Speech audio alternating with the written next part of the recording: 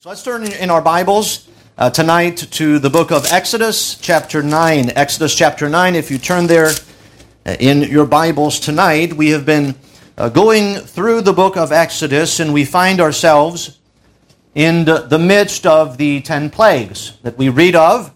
Beginning, really the conversation between Moses and Pharaoh began in Exodus chapter 5 and has gone on since then, but we are not only in the midst of the plague, we are literally in the midst of the plague because now we find ourselves at plague number 5. Now, if you know God's Word, you know that there are 10 plagues, and so the 5th plague is where we find ourselves here in Exodus chapter 9, and so we're going to begin in just a moment reading in verse 1. But before we read, let me remind you again why God sent those plagues. And these are statements that are taken right from God's Word. The first reason that God sent the plagues is that He wanted to manifest His power in a public fashion. As we've been familiar now with the religious system in Egypt is that it's a pagan system. They worship many gods. And to them, whether it is the god of the Nile, the god of the sun, the god of fertility, all blessings that they receive, they attribute to some god. And it is interesting to note here that God is publicly manifesting His power. And if you notice here, as we've looked at the first few plagues, that the magicians in Egypt tried to duplicate the miracles, and they were able in some measure to do the first two. And then the third one, you remember they said, "This is the finger of God." It is interesting also to note that they tried to duplicate the plagues, but they never tried to abate the plagues or to nullify the plagues because they could not. And so God is manifesting His mighty power. We also know that God sent the plagues to display His wrath against Pharaoh and his cruel treatment of the children of Israel. We also know that God sent the plagues to exercise judgment upon the gods of the Egyptians and to demonstrate that He was greater than all gods. And fourth, He send the plagues to stand as a warning to all other nations. If we continue reading beyond the book of Exodus, and we find the children of Israel going from nation to nation, you find that the nations have heard of what God did in Egypt. And it's going to stand as a warning to many of them throughout the world. And then lastly, we know that God sent the plague also to test the children of Israel. Now, why would God use the plagues to test the children of Israel? What is evident as we go back and read throughout the Bible that some of the idolatry, some of the pagan worship system had infiltrated the children of Israel, where many of them were beginning to believe and worship the gods of the Egyptians. Now, we know that, and we see that clearly later in Exodus chapter 32 and 33, when Moses has gone up to Mount Sinai, and while he's gone, they make a golden calf. Well, where did they get that idea? From Egypt. Now, as we've looked at the plagues, we've grouped the plagues into 3 sections. Well, if you leave out the last plague, you can think about the first 3 plagues in the first section, then plague 4 through 6 in the second section, and then the plague 7 through 9 in the third section. And the reason why we break them up is because there's a pattern in each one of those sections. For example, in each case, in plagues 1, 4, and 7, Moses was instructed to meet Pharaoh during the morning worship of the Pharaoh. The Pharaoh would typically go in the morning by the Nile and offer some sacrifice or some form of worship to one of the false gods of the Egyptians. And it is interesting that in the first plague of each one of those sections, God sends Moses early in the morning by the river where Pharaoh is worshiping a false god. The second plague in each section, we find that Moses was instructed then to go to Pharaoh's court and to give him a warning as to what was to come if he refused to let the people go. And in the same way, in all 3 sections, on the 3rd plague, the 6th plague, and the 9th plague, the plague comes without warning. And so there's 3 sections that happen in that same order every time. And obviously, the 10th plague is the death of the firstborn, which stands alone. But thus far the plagues, before we begin our reading, the plagues have been uncomfortable and at times painful. And there is something here as we come to plague number 5 that is unique about this 5th plague. This plague is going to affect the personal property, or we could say the personal wealth of the Egyptians. The livestock at that time was precious to the Egyptians. The cattle in particular were held as a sacred animal in Egypt. And you find that different types of livestock are going to be affected by this plague, which is going to be a disease that will prove itself to be fatal to the horses and the camels and the oxen and the sheep. Now let's begin reading now in chapter 9 of Exodus in verse 1. We'll read down to verse 7. The Word of God says, Then the Lord said unto Moses, Go in unto Pharaoh, and tell him, Thus saith the Lord, God of the Hebrews, Let my people go, that they may serve me. For if thou refuse to let them go, and wilt hold them still, behold, the hand of the Lord is upon thy cattle, which is in the field, upon the horses, upon the asses, upon the camels, upon the oxen, and upon the sheep. There shall be a very grievous murrain. And the Lord shall sever between the cattle of Israel and the cattle of Egypt, and there shall nothing die of all that is the children's of Israel. And the Lord appointed a set time, saying, Tomorrow the Lord shall do this thing in the land. And the Lord did that thing on the morrow, and all the cattle of Egypt died, but the cattle of the children of Israel died not one. And Pharaoh sent, and behold, there was not one of the cattle of the Israelites dead. That's quite amazing. So after Pharaoh finds that out, the Bible says, And the heart of Pharaoh was hardened, and he did not let the people go. As we come here to the 5th plague, as I've mentioned, there's an order in those plagues. The plagues, I believe, are becoming more severe as we continue to read them. We begin here in our passage in Exodus chapter 9, verse 1. We find here that this is another statement from Moses that comes to Pharaoh, and he repeats this statement that has been repeated time and time again. The first time is found in chapter 5, verse 1, then chapter 7, verse 16, chapter 8, verse 1, and then chapter 8 and verse 20. But every time Moses has the same message, and the message really is twofold. If you think about the general message is let the people go, but then there are reasons why the people are to be let go. And God and Moses gives those two reasons. Notice with me Exodus 9 verse 1.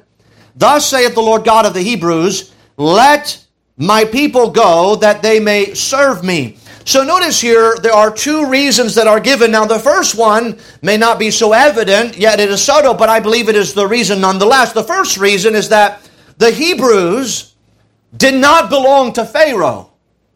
Do you notice here the expression, the Bible says, the Lord says, the God of the Hebrews, let my people go.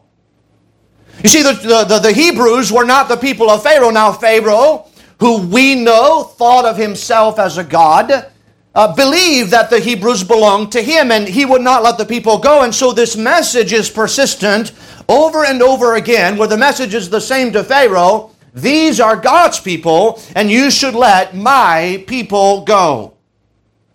The second reason is given at the end of verse 1.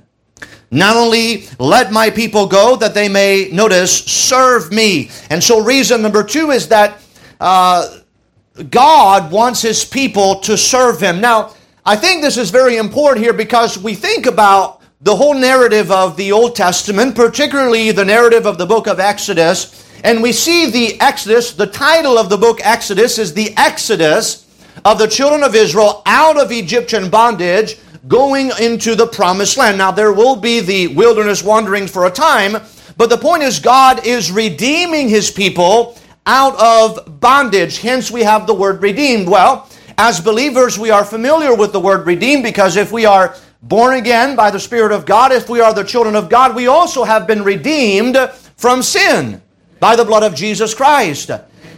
But as we think about redemption here, how God is going to bring the children out of Egyptian bondage, notice he brings them out of Egyptian bondage unto something. So we're talking here about their freedom, but it is important to know here that the freedom of the Hebrews is connected to a specific purpose. Note the words, that they may serve me. So here's what we learn from the redemption of the children of Israel out of Egyptian bondage, that redemption is unto service. Redemption is unto service. Now, we are familiar with Ephesians chapter 2 and verse 8. The Bible says, "For by grace are ye saved through faith, and that not of yourselves, it is the gift of God, not of works, lest any man should boast." But then the Bible says, "For we are His workmanship, created in Christ Jesus unto good works." So we know that we are not saved by works, but we are saved unto good works. And here the children of Israel, as we think about the Egyptian bondage, we're thinking, wow, the Hebrews are going to enjoy freedom, but freedom to do what? When we think about freedom, we also have to think about a word that we may not necessarily like to think about, but that's the word responsibility. And here with this freedom, with this redemption, would come also a responsibility for the children of Israel, and that would be to serve God. The question can be asked, do we pray in our own lives for ourselves to be healthy so that we might serve God? Or do we pray to be healthy because we want to pursue carnal pleasures? You see, sometimes we want freedom and we want health and we want prosperity, but the question is, to do what? Freedom to do what? Prosperity to do what? What is the end goal? And here, the redemption, the purpose of the redemption is so that God's people would serve Him. Remember the first time they came to Pharaoh in Exodus chapter 5, they said, "Let the people go, so that we may offer sacrifice unto the Lord in the wilderness, so that we may offer a feast unto the Lord." And the children of Israel told Pharaoh, they said, "If you don't let us go, God is going to judge us." And so they saw themselves as responsible to serve the Lord. You see, when we think about what's been repeated every time, sometimes we may overlook and we may think, well, just let the people go, just let the people go. But we have to think, let the people go into what? So that they can serve God. And by the way, the same can be applied to us as being redeemed from sin, that God saves us so that we might serve Him and live for Him and be faithful to Him. We are not saved by good works, but salvation does produce good works. So we see here that in the first one, we see two reasons given, but then we move over to verse 2, and the Bible says, "For if thou refuse to let them go, and wilt hold them still, behold, the hand of the Lord is upon thy cattle which is in the field, upon the horses, upon the asses, upon the camels, upon the oxen, and upon the sheep. There shall be a very grievous murrain." So here, as we continue in our passage here, these things here don't mean much to us today. Now, we might think here, well, so far, right, the water's been turned to blood. There's frogs everywhere. The dust was lice upon man, and there were swarms of flies. And if we study Psalms, the Bible says that they devoured men and beasts. And so we've seen that this has been pretty severe. And so we might think here, oh, the death of the livestock, and we might not think that this is a big deal. And so these things here don't mean much to us today, but they meant to the Egyptians of that day nearly everything. Now, when we think, any farmers this evening? Any farmers, you own livestock? No? Okay. So that's not much of us here. Now, I've known a few farmers, and well, it was not farmers necessarily of livestock. Some of them I know in Ohio. I've worked on a farm there. So it was cows or chickens, so different types of livestock. And so we can't really relate to that because we think, well, what's the big deal about the livestock dying? But to the Egyptians, and in that day, and in that economy, it meant really everything. There's really here a twofold impact that this would have on the Egyptians. The first type of impact it would have is this will impact the material wealth of Egypt. Now, if you would study history and maybe read after a few historians, when they think about the time of Moses, even the time of Joseph, and they study Egypt and the Egypt economy and the power of Egypt during that time, most historians agree that when Moses comes on the scene in Egypt, most historians agree that that Egypt was at the zenith of its power and economic power and military might.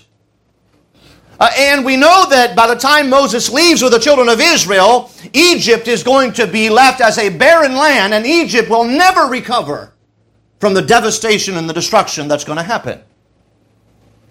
And so Egypt is primarily known by its wealth because, yes, of its military might, but also because of the livestock that Egypt possessed. Up to this point, if we were to read the Bible chronologically, we would first read the book of Genesis, then we would go to the book of Exodus, and all that we know so far in the book of Genesis, coming into the book of Exodus, is that wealth is directly connected to the livestock that you own. Whether it is cows or horses or oxen or sheep, wealth is connected to the livestock. We know that Jacob is identified as being a very wealthy man, not because of money, not because of houses, but because of livestock. And so this, in Egypt, is the sign of the economic power and wealth of Egypt. And so God is going to hit the Egyptians where it hurts the most. Their wealth. Now, oxen, if you think about those animals that are listed here, those different types of livestock, the oxen, think about it, were depended upon for the heavy labor of agriculture. They would often be used to plow the field. We think about the camels and the asses and the horses. These would be primarily used for transportation. Horses would be used for short transportation within the land. The camels would be used to send Egyptian merchants throughout the entire world. And so this would affect the trade and the economy of Egypt. We also know that the cattle primarily provided milk. Now, we may think that milk is a big deal, but it was really a big deal. If you notice the Bible pattern so far, as God says, I'm going to bring you to a land that flows with what? Milk and honey. So milk was significant. You see, and by the way, if you've worked on a cow farm, you milk the cows daily. It's an ongoing source of nutrition basically it's a sign of wealth, but also it is a sign of ongoing provision that you are dependent on. So they would lose here oxen who did the plowing of the fields. They would lose the camels who would carry their merchandise to distant countries for trade. They would lose their horses who were really vital for military dominance. And also the sheep were also another source of wealth. And so we could say here, without going into all the details, that this would have ruined the Egyptian economy when it was at the zenith of its power economically. You see, the Egyptians at that time, all the Egyptians, most of them owned some type of livestock. Pharaoh himself would be the primary holder who would have the most livestock out of all the Egyptians. If you remember, if we would go back to at the end of the book of Genesis when Joseph is in Egypt and he brings his father and all his brethren and gives them the land of Goshen. Remember, in Goshen was not just the children of Israel inhabiting that part of the land of Egypt, but Pharaoh also had his livestock in Goshen, and then the children of Israel themselves would end up taking care of Pharaoh's livestock.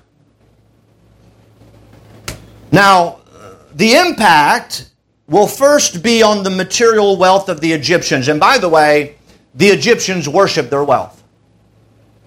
They loved their wealth. They were known for their wealth. They pursued after wealth. The wealth, in the sense, was their God. Because think about it for just a moment. Every single god that they had and that they worshiped was connected somehow to some prosperity they received. Whether it was the Nile overflowing every year, or whether it was the power to plow the field with the oxen, everything to the Egyptians was connected here to their livestock. It's not going only to impact their material wealth, which they worship, but it is also going to impact their misplaced worship. You see, Egypt held many animals to be sacred. They worshipped animals. Often different animals would represent to them a certain god. Let me give you, if you hold your place here in Exodus chapter 9, go back to Exodus chapter 8. You remember when Pharaoh says, well, I'll let you go, I'll let you offer sacrifice, but you have to offer it in the land of Egypt.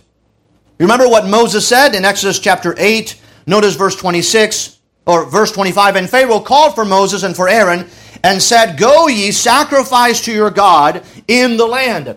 And Moses said, it is not meet so to do, for we shall sacrifice the abomination of the Egyptians to the Lord our God. Lo, shall we sacrifice the abomination of the Egyptians before their eyes, and will they not stone us? In other words, Moses says, you don't want us to offer sacrifice in the land of Egypt, because the animals that we will offer as sacrifice, the Egyptians hold them as gods and as sacred. And so Moses said, you really don't want us to do that. And so now we come to chapter 9, and the livestock of the Egyptians dies. You see, not only did the livestock provide a source of food and nutrition, and of labor and of military might, but they were also deemed as sacred. Let me give you a few examples here. One of the bulls that they had different type of bulls and cows in that time, but one of their bulls was considered the sacred animal of the god Ptah. The Egyptians would only typically hold one sacred bull at a time. And so when the bull would die, they would replace that bull with another bull. And by the way, they even had burying places for those bulls. There was a discovery made in the mid-1800s where archaeologists were digging around, and they found basically a cave with a bunch of graves, and they found that in those graveyards was sacred cows. The cows that probably, or the bulls that they had considered as gods. And so when that bull would die, he would be replaced by another bull, and that bull would be worshipped. You see, the sacred bull was supposed to have been recognized by 28 distinctive marks that identified that bull as deity and indicated that he was the object of worship. If you study any amount of time the Egyptian drawings and hieroglyphics and all those things, you'll find that there's a lot of cows and bulls portrayed on those. Ptah was the god of creation. He was the maker of things. He was the god who was recognized as blessing the heifer with young. Now, you may say, well, what is a heifer? That's a name for a cow. Well, a heifer is a young female cow that has not born a calf yet. And so when the cow would first produce a first calf, then she would become a cow. But before then, she was a heifer. And Ptah was the god of that fertility. Apis was the god of fertility and power. This god was also represented as a bull. Another deity whose worship would have been impacted was the god Hathor. This goddess was represented often by a cow. This goddess appeared as a woman with the head of a cow. Hathor was the goddess of love, of beauty, of music, of dancing, of fertility and pleasure.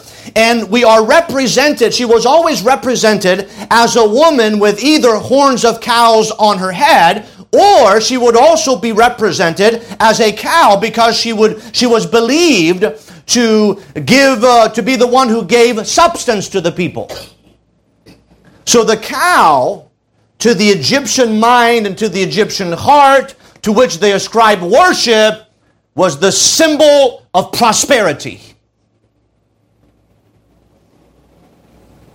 So when Moses comes to Pharaoh and says all the cows are going to die, it means that all the prosperity of the Egyptians will be gone in a moment.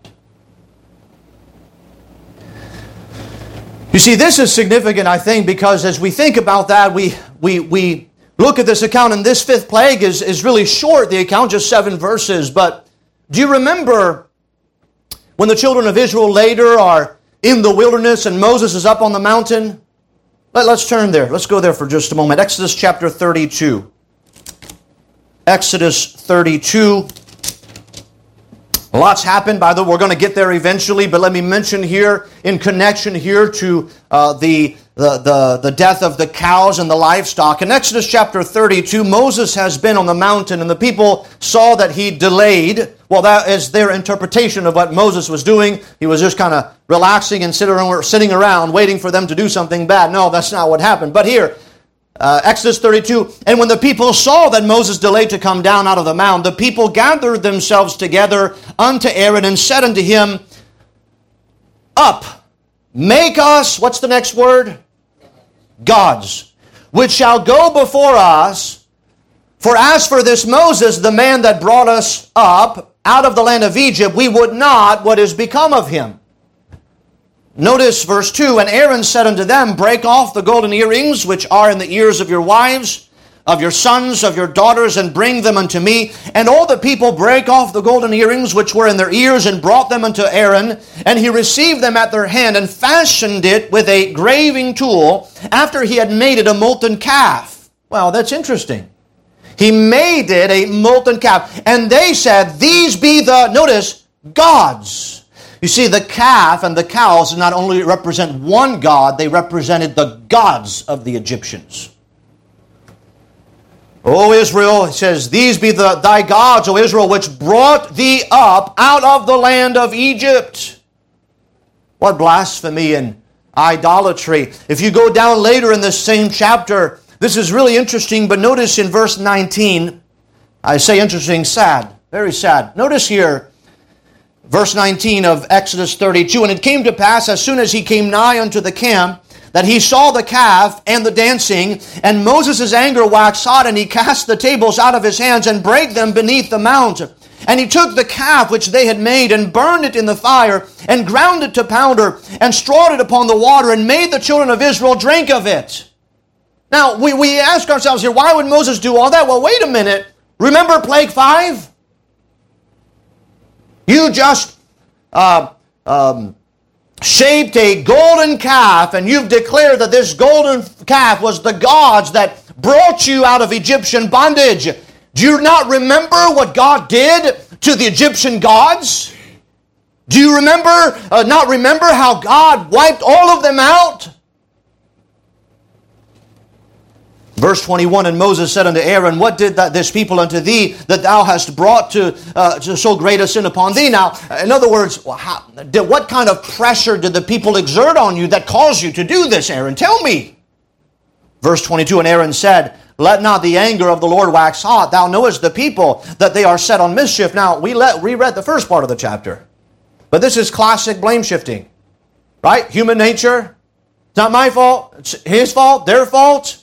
Verse 23, For they said unto me, Make us gods, which shall go before us. For as for this Moses, the man that brought us up out of the land of Egypt, we would not what is become of him. Now it's interesting, I think this is where they all go wrong. They said, well, Moses, the man that brought us out of Egypt, he's gone. And I'm thinking, it's not Moses that brought you out. It's God. Moses was just the instrument, but it was God that did it. You see, anytime that hope is placed in man, you will find soon failure and devastation. And notice verse 24, And I said unto them, Whosoever hath any gold, let them break it off. So they gave it me, and I cast it into the fire, and there came out this calf. That's a good one. I threw the gold in there, and then, boom, the calf came. No, understand. Somebody fashioned that calf after the pattern of the Egyptian gods. That's what they knew. Somehow, some of the children of Israel had learned how to craft a golden calf. And here they brought this with them, and now they're using those same skills. They're using this idolatry now to say, these are the gods that have brought us out of Egyptian bondage. So understand here that when we go back to plague number 5, and God wipes out all the cows, understand that the cow is at the center of Egyptian worship and prosperity. And God just wipes it out. We go back to Exodus chapter 9.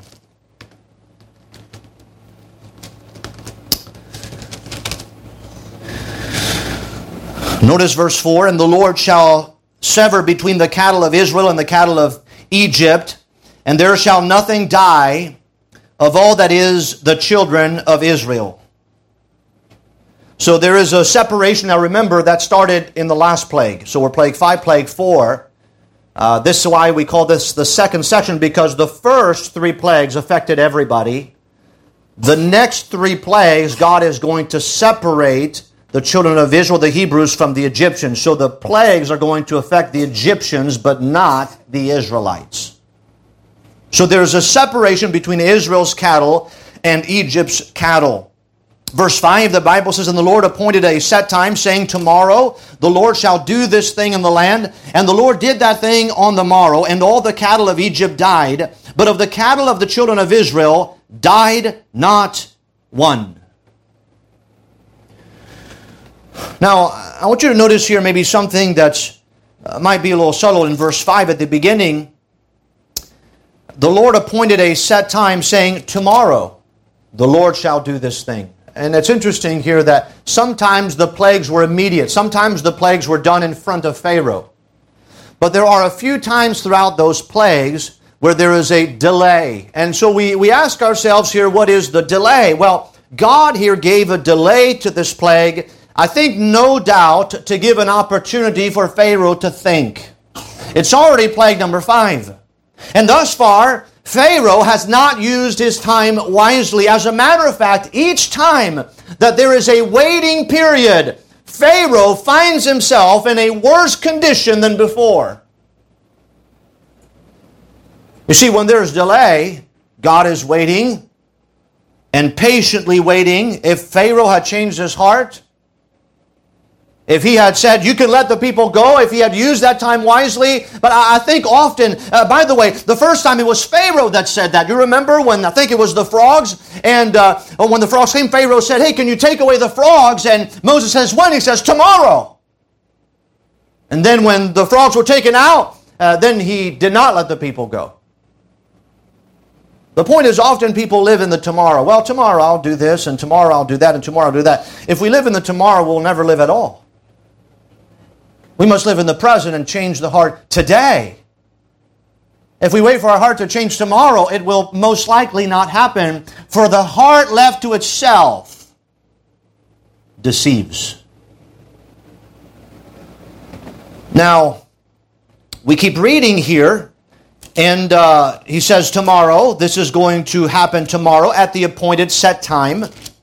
The Lord shall do this thing in the land. And the Lord did that thing on the morrow, and all the cattle of Egypt died. But of the cattle of the children of Israel died not one. Now, let me just establish here. Some people say, well, there's a... Notice here, all the cattle died. And some people say, so all the animals died. But yet, when the children of Israel come out of Egypt, they're pursuing the children of Israel on horses. I thought all the animals died. So see, there's a contradiction in the Bible. Well, let me point out a few things. Go back to verse 3 of chapter 9. Behold, the hand of the Lord is upon thy cattle. Notice, important words, which is in the field. Upon the horses, upon the asses, upon the camels, upon the oxen, and upon the sheep, there shall be a very grievous murrain. Now, I would like to point out here that the cattle that is going to be affected is only the cattle in the field. They would have two classifications of cattle. There would be cattle who would be in the field, and cattle who would be in the stalls or under some form of structure. So understand what is going on here. The majority of Egyptian wealth would be contained in the field. So when you read here, the Bible says that all the cattle in Egyptian died. And by the way, here there is a distinction because he says, the cattle in the field, notice upon the horses, upon the asses, upon the camels, upon the oxen, upon the sheep, there shall be a very grievous murrain. But as we read later, in verse 6, and the Lord did that thing on the morrow, and all the cattle of Egypt died. So notice here there's a distinction in verse 3 between the cattle and the horses and the oxen and the asses and the camels. But here the Bible says that all the cattle died. Which cattle? The cattle that was in the field. Doesn't say all the horses died. Doesn't say all the oxen died. Now, a great portion of them died. But the point I'm making, sometimes people like to, well, there's a contradiction here in the Bible. People like to do that. But often they do that without even studying the Word. All the cattle in the field died. A significant portion of horses and camels and oxen died. But there still remain some. We continue here and notice at the end of verse 6, but the cattle of the children of Israel died, notice, not one. Now, that was predicted. Remember when Moses came to Pharaoh, he told Pharaoh, he says, just so you know, the Egyptian cattle is going to be affected, but the Israelite cattle is not going to be affected. Okay. The Bible says here, not one died. And so notice verse 7, and Pharaoh sent, and behold, there was not one of the cattle of the Israelites dead. So Pharaoh, being the king he was, says, well, we're going to find that one. We're going to find some cattle. There's got to be. Now, when you read the word murrain, it's some form of disease. We don't know exactly what it is. But it's obviously some communicable disease that goes from one animal to the next, from one livestock to the next, and wipes out entire flocks. But yet, the cattle of the Israelites remained untouched. And Pharaoh wanted to check to see if what God said would really happen. And it did.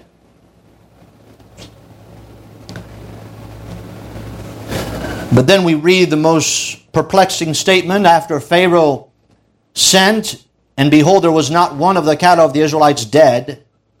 And by the way, just so we understand here, the cattle, what we read at the end of the book of Genesis is that the Israelites kept their own cattle, but they also kept the cattle of the Egyptians. Remember, the Egyptians, they despised the shepherd. They didn't like that job. They didn't do that job. They assigned that job to the children of Israel. So what would happen is, you had the flocks of the Egyptians, the flocks of the Hebrews. Much like you find, you remember when with Laban and Jacob, Laban had his cattle, Jacob had his cattle, and they would mark both cattle. These are the cattle of Laban, these are the cattle of the Egyptians. So the way you can tell them apart is they were branded, they were marked. And so they were all in the same field. They were all branded. Here's the cattle. And so you could walk through a bunch of cattle, and you can say, okay, here's an Egyptian cattle, and here's a Hebrew cattle, and here's an Egyptian cattle, here's a Hebrew cattle. And so Pharaoh sent his little minions throughout the cattle pasture, and they said, well, we got to find one dead Hebrew cattle. And they couldn't find one. The disease communicated to all the Egyptians' cattle, but not to the cattle of the Israelites. God is showing Pharaoh that he is indeed God. And that there's nothing that Pharaoh can do to stop him. And so we read at the end of verse 7, and the heart of Pharaoh was hardened, and he did not let the people go. Wait a minute. He saw that what God said he would do, he did. And yet he got harder and harder. Well, that's much like the nature of man. Even when things are evident, even when God we know is trying to get a hold of us, we still seem to harden our hearts. Pharaoh is not getting his way. Remember, he thinks himself to be God, and he's not getting his way. But I think there's something here that perhaps not stated here in our passage in this fifth plague, but something that is evident that really differentiates the children of Israel from the Egyptians. And that is their perspective on livestock. Now, remember, to the Egyptian, the livestock means everything. As a matter of fact, they worshipped the livestock, much of it. They depicted some of their gods to look like their cows and their horses and their oxen. And so they worshipped and they bowed before their cows. But the children of Israel are going to use, then God is going to spare their livestock also for a purpose that is to come. And that purpose is what? That all of them are going to offer a sacrifice, a spotless lamb, and they're going to sprinkle the blood on the doorpost. Now, that is a picture of Jesus Christ. And when the death angel is going to come later, he is going to pass over all the houses where the blood has been sprinkled on the doorposts. So understand, the Egyptians are worshiping beasts, but the Israelites, their livestock, they see them quite differently. It is going to be in this book of Exodus that the livestock of Israel is going to be preserved and used to offer sacrifice unto the Lord. Now we understand that the children of Israel were not to worship their livestock. As a matter of fact, when they were offering sacrifices, it was not them worshiping the sacrifice. It was them to picture. It was there as a picture of what would be of the object of their worship. And who is the object of their worship? It's the Lord, Jehovah. Jehovah means God is salvation. The sacrifice was a picture of the fact that one day Jesus Christ, the Messiah, would come. And by the way, this did not just start here in the book of Exodus. It began in the book of Genesis. Do you remember when Adam and Eve sinned against God and God pronounced the curse upon man? When He subjected the creation to a curse, He subjected the creation to a curse in hope. You remember Adam and Eve had attempted to sew themselves leaves upon themselves to cover themselves because they were ashamed. But then God gave them animal skin, so beasts had to be slain in order to cover them. And so the idea of an animal sacrifice is something that we see from the very beginning in Genesis chapter 3, and it's going to persist here again and again. And so we understand that the object of our worship is not the sacrifice of the lamb, or the Hebrews, the sacrifice of the lamb. They don't worship the lamb, they don't worship the cow, they don't worship the oxen, but they worship the God of the oxen. And that sacrifice is communicating something that is to be important to the Hebrews. What is that? Well, that innocent blood needs to be shed for the guilty. Well, what is that?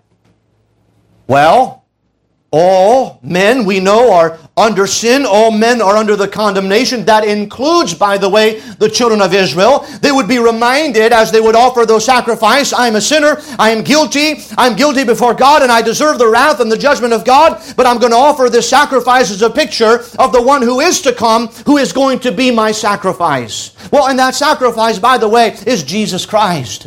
That's why when Jesus Christ comes on the scene, John the Baptist, who was the precursor or the announcer of Jesus Christ, says, there's coming somebody after me whose shoe latchet I'm not worthy to unloose. And finally Jesus comes on the scene. Remember what John the Baptist, he sees Jesus Christ who's coming to be baptized of him. And remember what he said? He says, behold, the Lamb of God.